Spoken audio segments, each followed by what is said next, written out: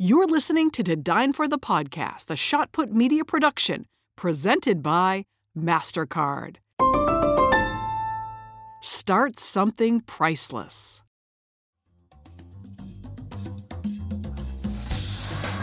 What's better in life than a bottle of wine, great food, and an amazing conversation? My name is Kate Sullivan, and I am the host of To Dine For. I'm a journalist, a foodie, a traveler with an appetite for the stories of people who are hungry for more. Dreamers, visionaries, artists, those who hustle hard in the direction they love. I travel with them to their favorite restaurant to hear how they did it. This show is a toast to them and their American dream. To Dine For the Podcast is brought to you by Terlato Wine Group and American National Insurance. To Dine For the Podcast is brought to you by Angostura. If you've ever made a cocktail at home, you've most likely shaken Angostura bitters into your cocktail at the very end of the cocktail making process. In addition to bitters, Angostura has been making world-class rum for more than 130 years. The next fall cocktail you make, try the beautiful, smooth flavor of Angostura rum. It will transport you to the Caribbean islands of Trinidad and Tobago. The House of Angostura will celebrate its 200-year anniversary of turning drinks into cocktails in 2024. Cheers, everyone. To Dine For the Podcast is brought to you by American National, offering a broad suite of insurance solutions to protect what matters most to you. For 115 years, American National has remained committed to helping people and communities make a real difference in their lives. American National supports great local community organizations led by the kind of people you hear about on To Dine For. People who are inspired to make a difference and inspire others in return. American National's philosophy is helping where it's needed helps us all. For a description of the American National companies, the products they write, and the states in which they're licensed, visit americannational.com/dine. Welcome to Dine For the Podcast, where we meet the world's most creative and innovative minds at their favorite restaurant. On today's episode is Suzanne Lopez. Dancers are evolving, students are evolving, teachers are evolving, ballet is evolving. And if we don't move along with it, then we're dated. Suzanne Lopez is the Abbott Academy Director of the Joffrey Academy of Dance, which is the official school of the Joffrey Ballet. Suzanne's journey at the Joffrey started when she was 12, when she attended her first summer intensive audition, taught by none other than Robert Joffrey. She has had a 19-year dance career, dancing principal roles in ballets by famed choreographers such as José Limón, Twyla Tharp, and Sir Frederick Ashton. She has had an incredible career at Joffrey, and now she is continuing the legacy of great dance in Chicago. Please enjoy my conversation with Suzanne Lopez. Hi, Suzanne. How are you? I'm great. How are you? Excellent. Thanks for being on To Dine For the Podcast. It's my pleasure. Well, I'm going to begin this podcast the way I begin all my podcasts, which is by asking you where your favorite restaurant is. Are you from Chicago? I feel like I am now. I've been here for quite a long time, 25 years or so. I'm from the East Coast originally, but I have been in Chicago for at least half my life now. So I feel like a true Chicagoan. Where on the East Coast are you from? I'm from New Jersey. Oh, okay, great. So if you could take me to any restaurant, where would you take me? That's very hard for me to pick one. Probably my favorite food is sushi. So I don't have a single favorite restaurant. We do have in my neighborhood, there's a takeout place called Lawrence Fish Market, which has like phenomenal sushi, but it's really only takeout. So we do that. Okay, it's called Lawrence Fish Market. And what neighborhood is it? It's in Albany Park. It's just a little stand, but their business is actually wholesale fish they actually provide fish for sushi restaurants, but then they have a little side job of making their own sushi, and it's all takeout. So I don't dine in there, but right. It's not exactly a restaurant. However, it sounds like you're a sushi connoisseur. So it sounds like a great spot to go if you really love some fresh fish. It is. And then I'd say it's not a grand place at all, but my family and I we have trouble finding time to all sit down to dinner together. So sometimes on a weekend, we'll be able to all go out to breakfast together. And we go to a place called the Alps, which is in Irving Park, Mayfair area. And they have the best pancakes in the world. I would I would say that whenever we travel and someone gets pancakes, we always compare them to the Alps. That's say, awesome. But are they Alps good? Are they that good? Oh, that's great. That's fantastic. Well, thank you for those two recommendations. I too, living in the Chicago area, so I will have to check out both spots. Yes. And thank you for sharing your favorite spots. I know you've had really an illustrious dance career at the Joffrey that began at 12. Tell me a little bit about when you first knew that either A, you were good at dance, or B, that it was something you loved. I started ballet when I was 5, as many little girls do, really, around that time.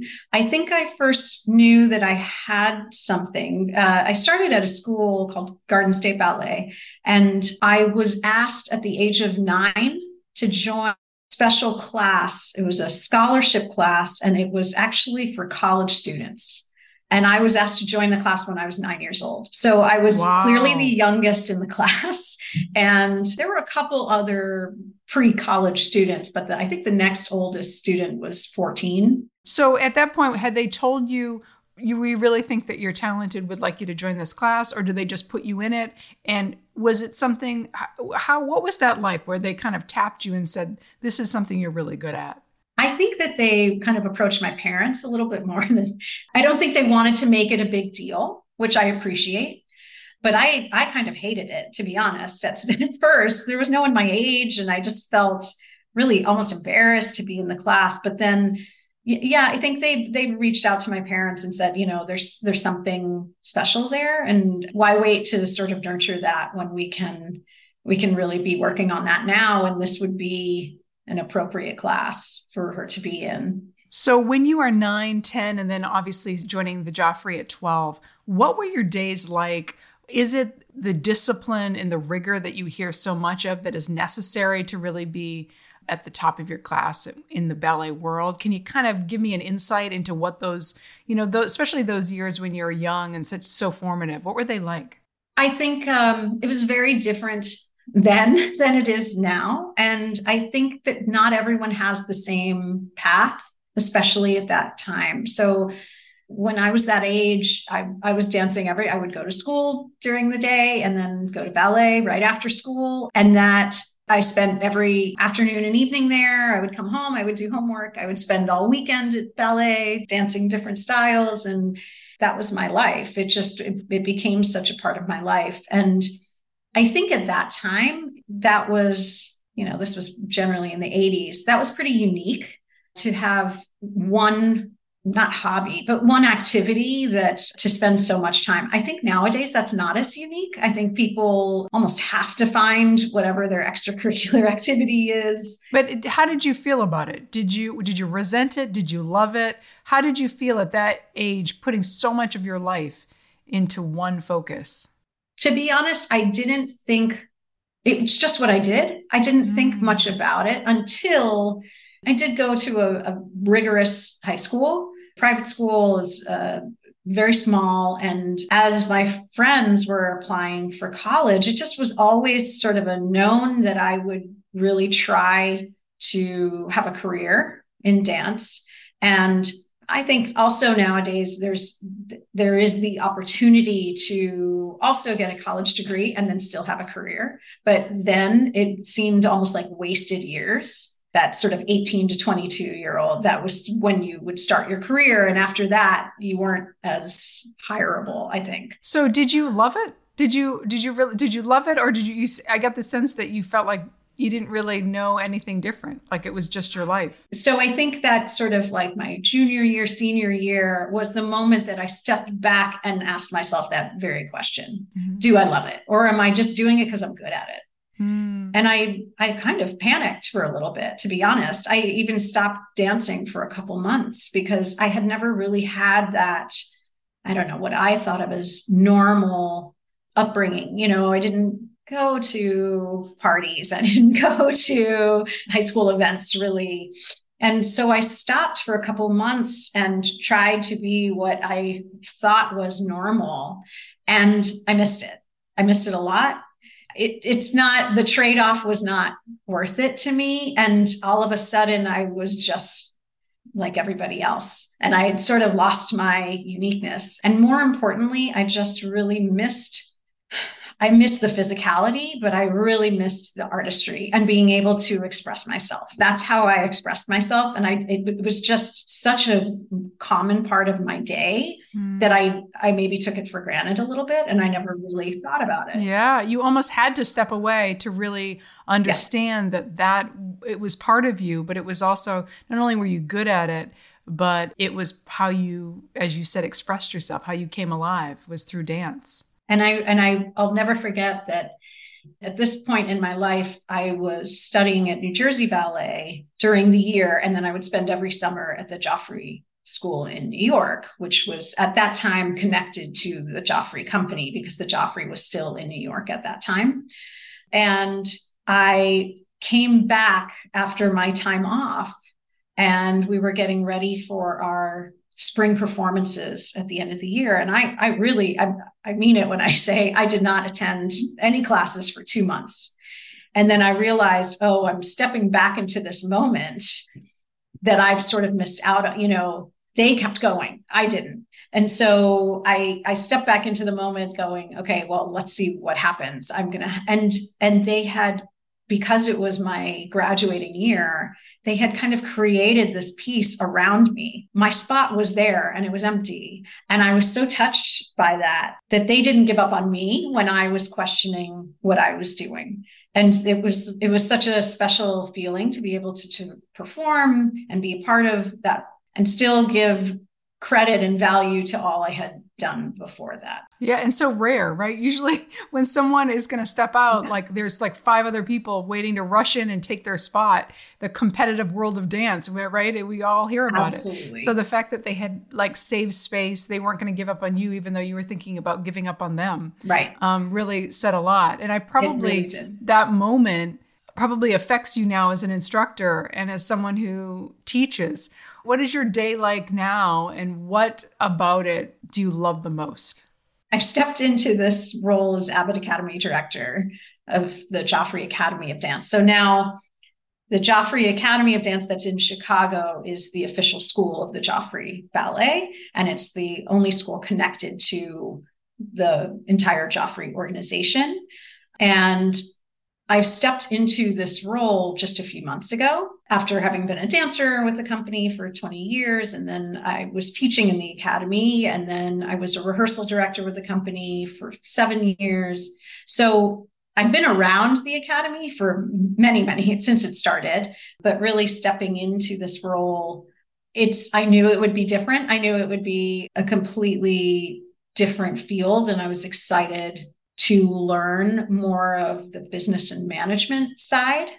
But I don't know that you can ever really prepare for how different it is. I mean, a lot of meetings. I'm not in the studio as much as I might want to be, but that's something that I think as I get a grasp of the business side of it, I can schedule that time to be in the studio. But we just started our school year last week.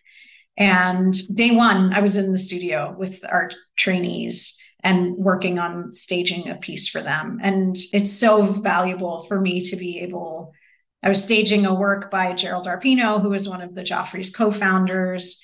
And the students are actually performing it next weekend. There's a centennial and there's a huge festival, Arpino Centennial Celebration happening. And so to start with them on day one with the history of the Joffrey, I think is a unique opportunity that we can give our students. But what a beautiful way to learn physically and connect emotionally and learn the history of this company. We'll have more on this conversation in just a minute. But first, thank you to our sponsors. A lot can happen in 3 years, like a chatbot may be your new best friend. But what won't change? Needing health insurance. United Healthcare Tri-Term Medical Plans, underwritten by Golden Rule Insurance Company, offer flexible, budget-friendly coverage that lasts nearly 3 years in some states. Learn more at uh1.com. Ever catch yourself eating the same flavorless dinner 3 days in a row? Dreaming of something better? Well, HelloFresh is your guilt-free dream come true, baby. It's me, Keke Palmer. Let's wake up those taste buds with hot, juicy pecan-crusted chicken or garlic butter shrimp scampi. Hello Fresh. Stop dreaming of all the delicious possibilities and dig in at HelloFresh.com. Let's get this dinner party started.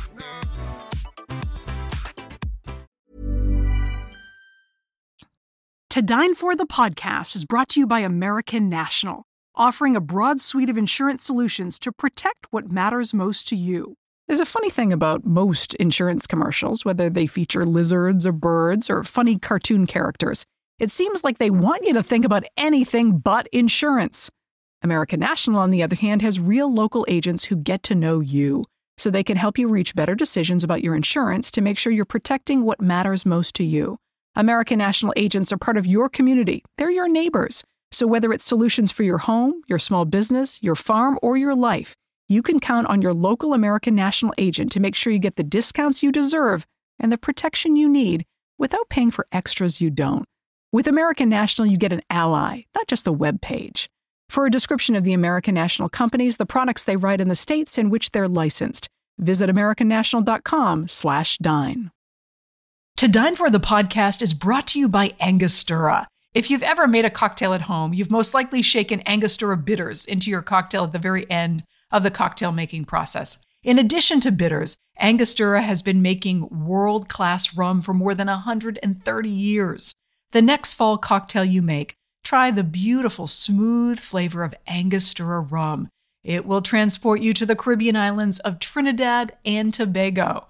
The House of Angostura will celebrate its 200-year anniversary of turning drinks into cocktails in 2024. Cheers, everyone. Now back to our conversation.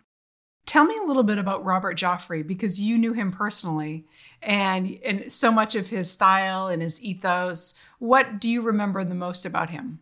You know, my very first experience with the Joffrey was an audition for the summer program when I was 12.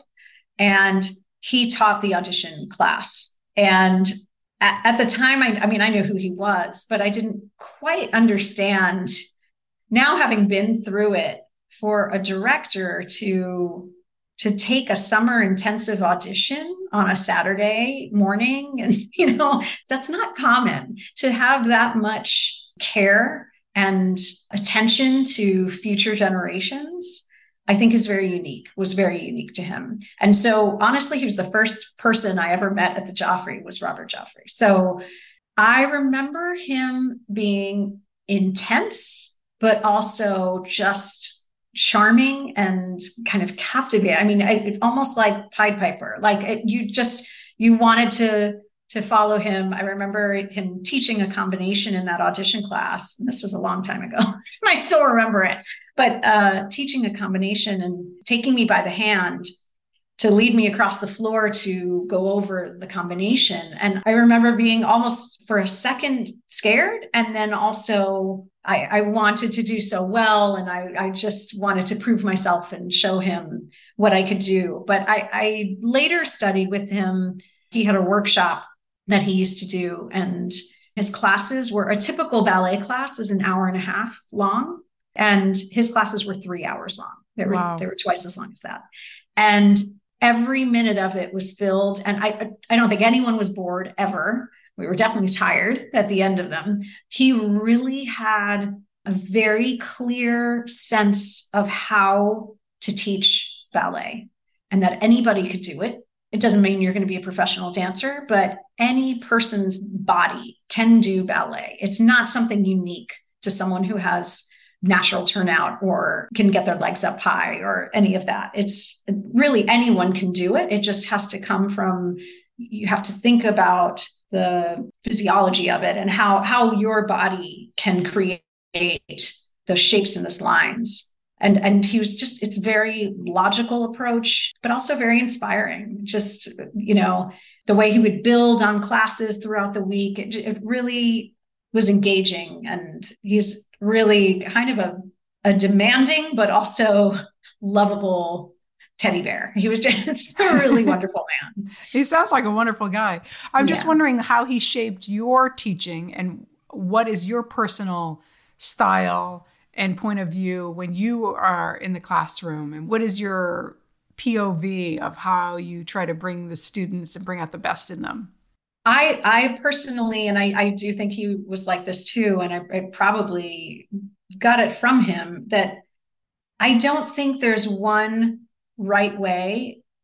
And I don't think that it will be the right way forever. Dancers are evolving, students are evolving, teachers are evolving, ballet is evolving. And if we don't move along with it, then we're dated, and we're stuck in a time that is not as vital as right now. So I think if the approach comes from a logical approach, then it's always going to be right. But you have to remain flexible to, oh, actually, that makes more sense now. It makes maybe more sense for this choreography to be over your leg this much more, or something like that. I think there has to be sort of allowance for change. And it doesn't mean that you're wavering and changing everything you say, but I think even for the different people in the room, not everyone is going to be able to do a pirouette with the same thought.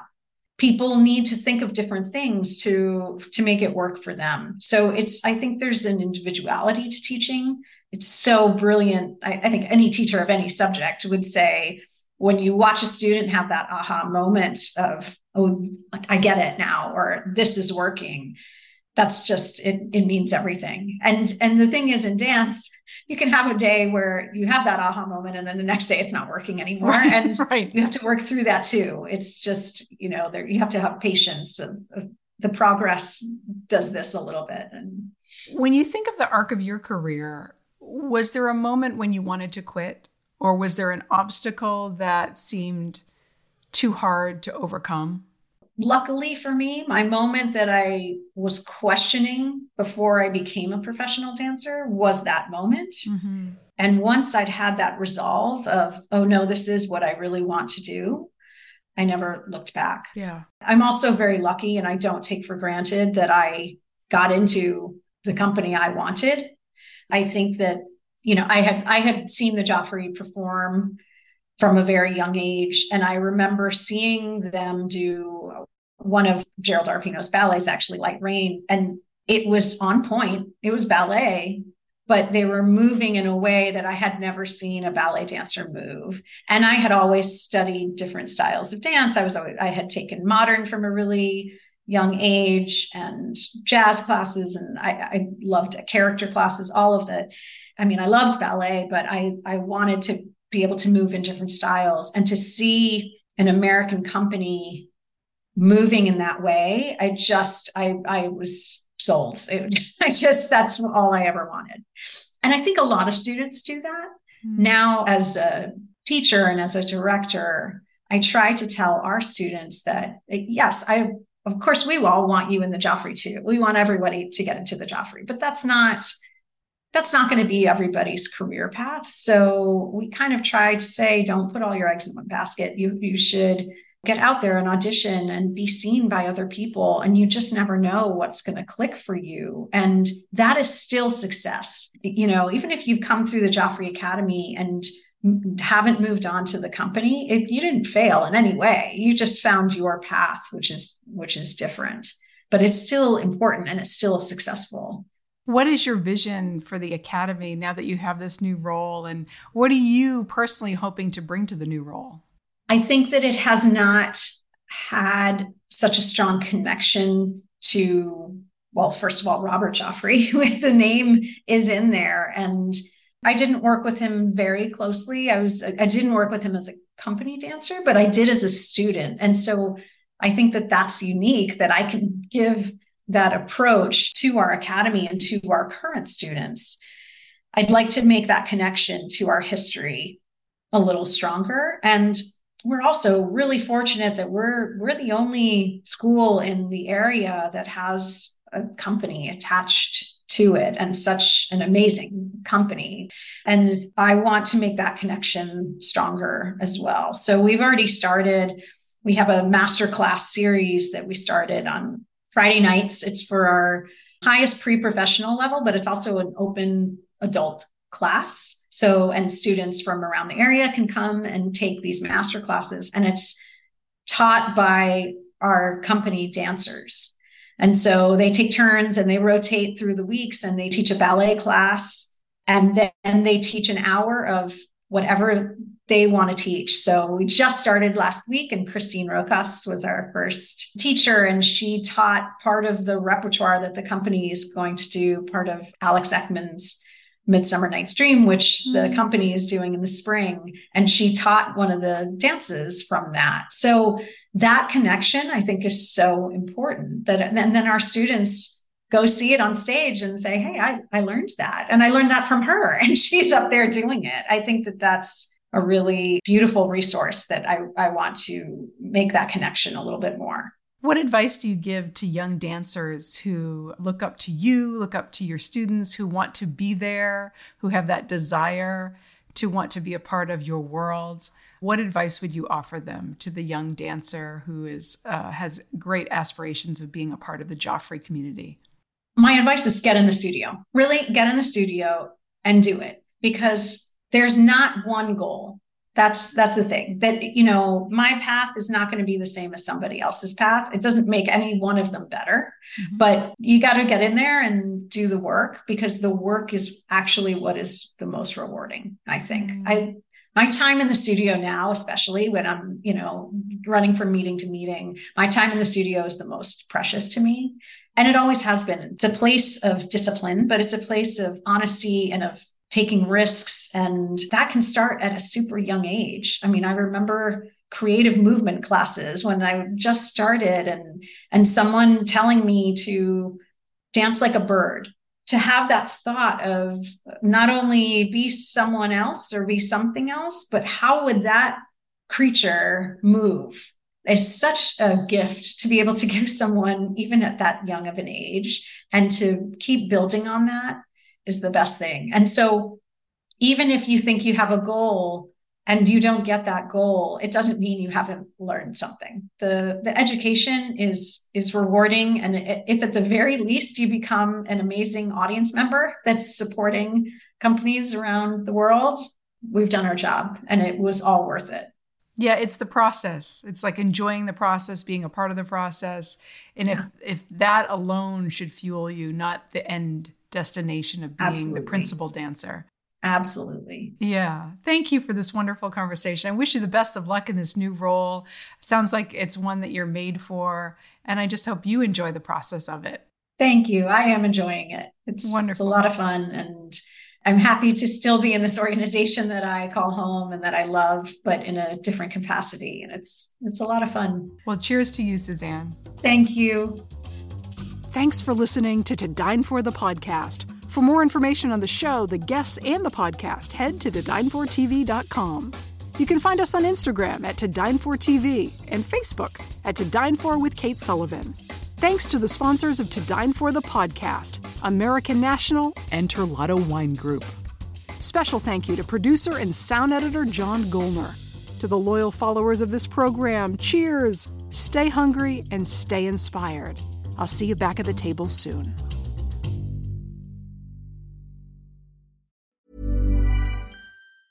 Planning for your next trip? Elevate your travel style with Quince. Quince has all the jet-setting essentials you'll want for your next getaway, like European linen, premium luggage options, buttery soft Italian leather bags, and so much more. And is all priced at 50 to 80% less than similar brands. Plus, Quince only works with factories that use safe and ethical manufacturing practices. Pack your bags with high-quality essentials you'll be wearing for vacations to come with Quince. Go to quince.com/pack for free shipping and 365-day returns. Ever catch yourself eating the same flavorless dinner 3 days in a row? Dreaming of something better? Well, HelloFresh is your guilt-free dream come true, baby. It's me, Keke Palmer. Let's wake up those taste buds with hot, juicy pecan-crusted chicken or garlic butter shrimp scampi. Hello Fresh. Stop dreaming of all the delicious possibilities and dig in at HelloFresh.com. Let's get this dinner party started.